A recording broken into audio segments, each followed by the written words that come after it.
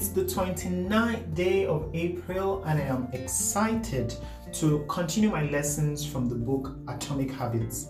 Yesterday I spoke about the 3 levels of change: outcomes, processes, and identity.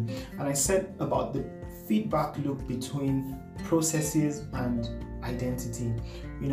If you want to change who you are, you just need to change what you do consistently over time, right? And the idea is that what you do consistently over time begins to form who you are, and who you are drives what you do over time. It's a very interesting concept. Today I'm going to be talking about how habits are actually formed, right? And what habits really are. I'll start by this quote by Jason Reha. He's a famous contributor to the field of psychology, and he says that simply, habits are a reliable solution to recurring problems in our environment, right? And so habit is an action that has been repeated enough times to make it automatic. And what this means is that whenever we as humans face a problem, a new challenge, the brain begins to check, look, in the environment, in our past learnings, it just begins to explore ways it can solve this problem, right? And so there's a lot of trial and error in this process. Once the brain finds a way, a method to solve that problem, it begins to immediately eliminate all the trial and error it had formerly done and just form this particular series of steps that go straight to solving that problem, right? And so once this has been established, it begins to automate this process. It becomes kind of automatic, so that the brain doesn't have to now rethink a way to solve this problem when next it presents itself. It just immediately picks up the solution it had previously, the solution it had previously come up with to solve that problem. Let me take that again. When the brain faces a new problem, it finds out ways to hack the solution and just go straight to the solution. And once it finds that, every other trial and error it had done previously, it kind of tosses that away and stores the method to solving the problem. So anytime you are faced with that problem the next time, instead of having to consciously think about it, the brain just brings up a series of steps, which is what we call a habit, right? Now, the thing with habits is that, let's talk about the brain.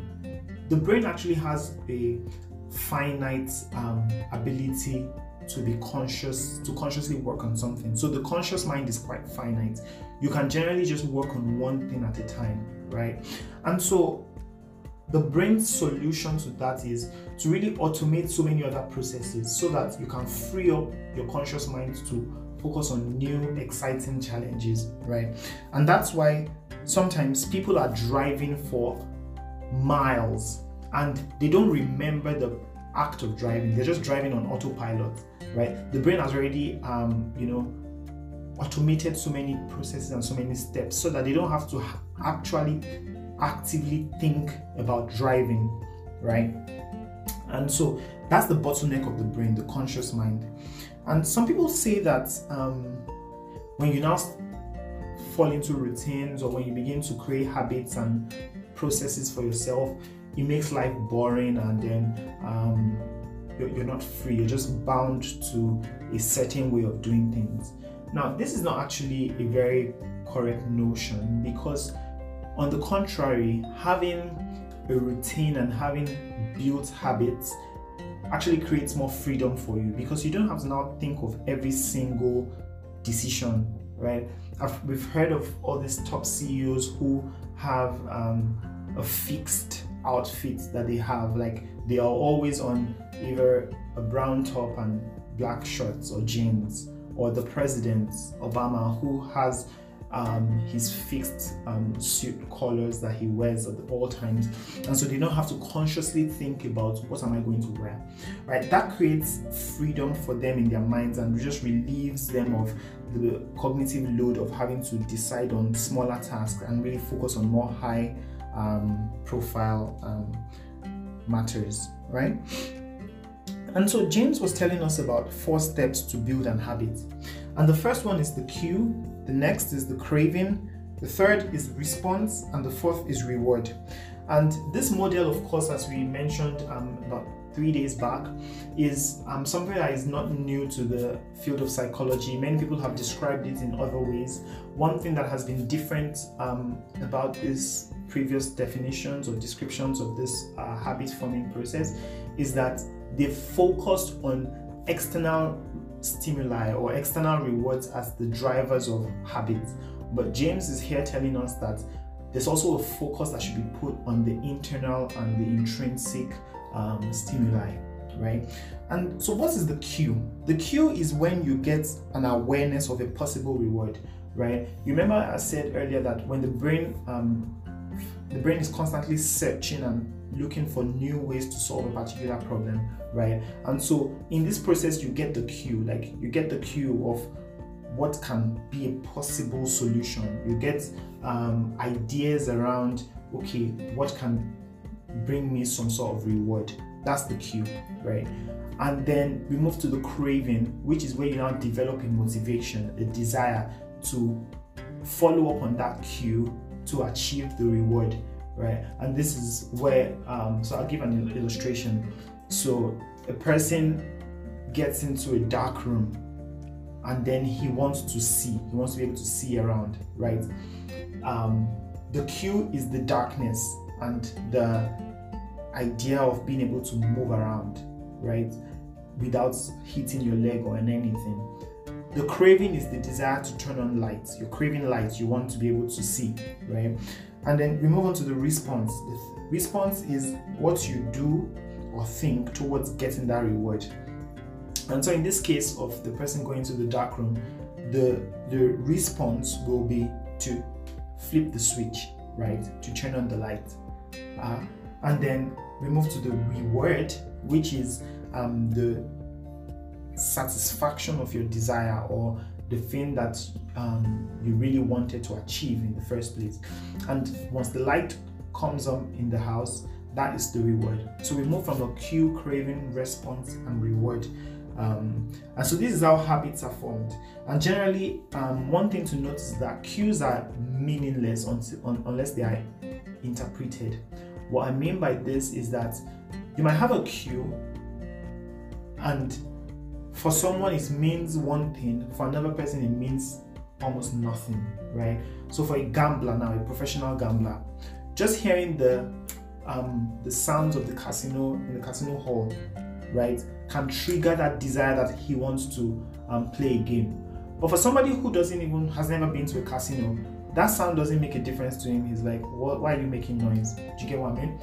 And so we can divide this habit forming process into 2 phases. You have the problem phase and the solution phase. So the problem is when you have the cue and you have that craving. The solution is how you solve the problem, which is your response and of course the reward. Yeah.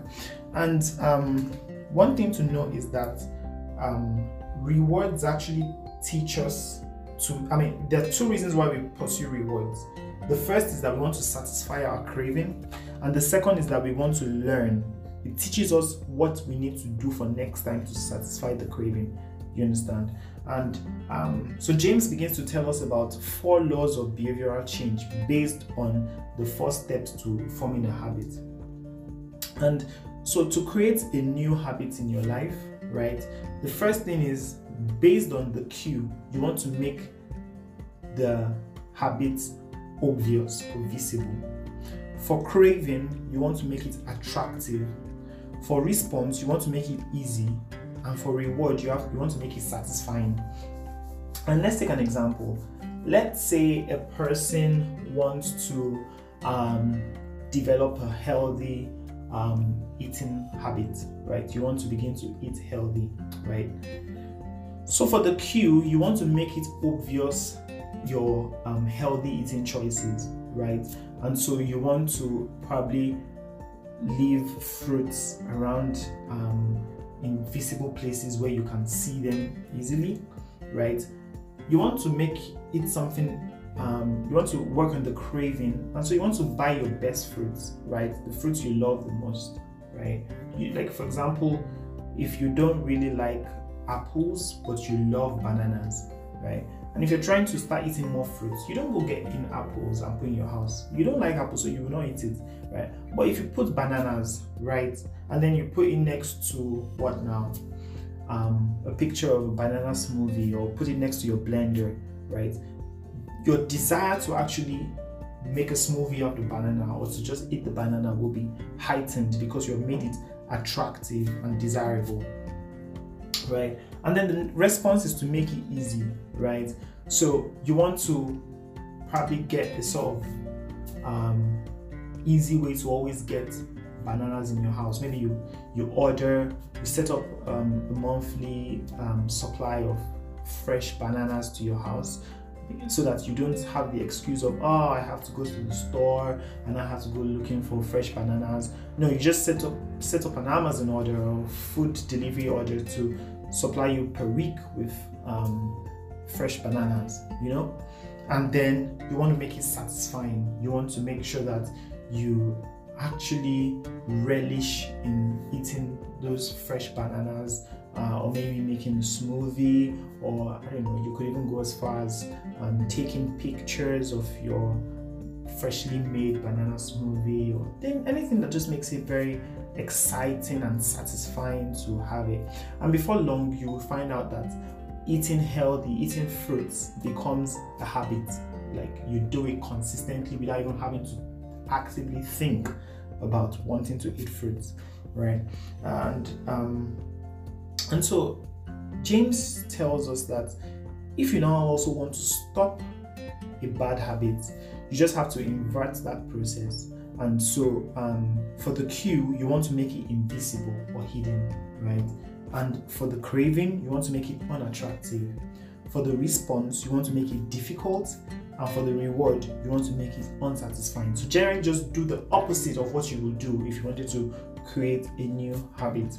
I think this makes a lot of sense. And James goes on to tell us that the beginning of behavior change is self-awareness. So many times we do things on autopilot. We don't even realize that we're doing certain things. So for example, maybe somebody who always covers her mouth when she's laughing. Like, she doesn't know she's doing it. Like, she's already finished laughing before realizing that she covers her mouth every time she wants to laugh, right? And so if you want to change that habit, the first thing is to actually become self-aware that this is what I do all the time. I like this quote by Carl Jung, Carl Jung, that's how it's pronounced. This quote by Carl Jung that says that until you make the unconscious conscious, it will direct your life and you will call it fate.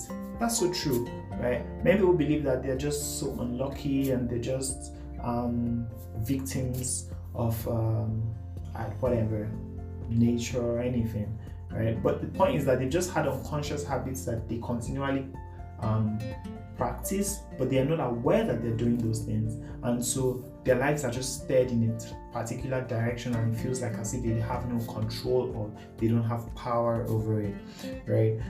So James tells us of a very effective method that is adopted by the Japanese, especially Japanese train operators, and so it's called pointing and calling. And so basically what they do is that they point to and call out every next action that is going to occur on the train. For example, when the light signals green and the train is about to move, they point at it and say that the signal is green and the doors are about to open, and they just generally point and call things. And the idea behind this is that you want to make your unconscious actions, you want to raise them to a point of consciousness, so where you use bodily gestures and verbalizing, etc., to become aware of what you're doing, right? And so this is something you can apply in your life, in that, for example, just as you're about to go on YouTube and watch videos, you verbalize that, okay, so now I'm about to go on YouTube to watch some videos, and whether it contributes to your ultimate goal or not, whether it serves you or not, you also mention that. So that way you become conscious of the fact that, right, I'm about to do this. And even though you do it initially, at least you are more aware of the impact of doing it, right? And so this is what pointing and calling really does. So I'll give another illustration. Let's say you're beginning to feel bored and then you just want to Netflix and chill. Meanwhile, you should be reading your book. It's one way you can really just become aware is that you begin to say that, okay, I think I'm feeling bored and I'm about to go watch Netflix and chill. And I have an exam coming up in 2 weeks. And this is definitely not going to serve me, but I want to do it anyway. So just that mindfulness that you're going to Netflix and chill when you should be reading is enough to begin to make those small changes and small adjustments that will begin to move you towards, okay, let me not do that, let me actually read my book. And before you know what's happening, you begin to break a bad habit and begin to build better and newer habits. He also speaks about the habit scorecard, where you just become aware of all the things you do and you write them down and put a plus besides actions that serve you, a negative besides actions that do not serve you, and put an equal sign besides actions that are just neutral. And so let's say you wake up early in the morning and then you say, wake up, pick up phone, brush my teeth, floss, check my weight, grab a cup of coffee. So you just list out all the things you do in the morning. And then let's say beside wake up, it's a neutral activity, you put equals to. Beside pick up phone, it's not a very healthy activity, and so you put a negative. Check my weight is quite a good activity, you put a plus beside it. Floss my teeth is a good activity, you put plus beside it, etc. Now, he also highlights something that activities might not necessarily be good or bad sometimes, but it just depends on whether they serve you or not. So the person you are trying to become, this activity you are taking, does it contribute to becoming that kind of person? So for example, a person who is trying to lose weight, eating bagels in the morning might be a bad activity. But a person who is trying to build muscles and buff up, that might be a good activity. So you just need to evaluate it based on whether it's effective or it is not effective to you. So yeah, this was some of my thoughts so far and lessons from reading The Atomic Habits by James Clear. Once again, I think it's a very fantastic book and it's really helpful. You should get a copy and read it. So keep reading, keep learning, and keep being a better version of yourself. I'll be here again tomorrow to share what I've learned from this book. All right, have a nice day.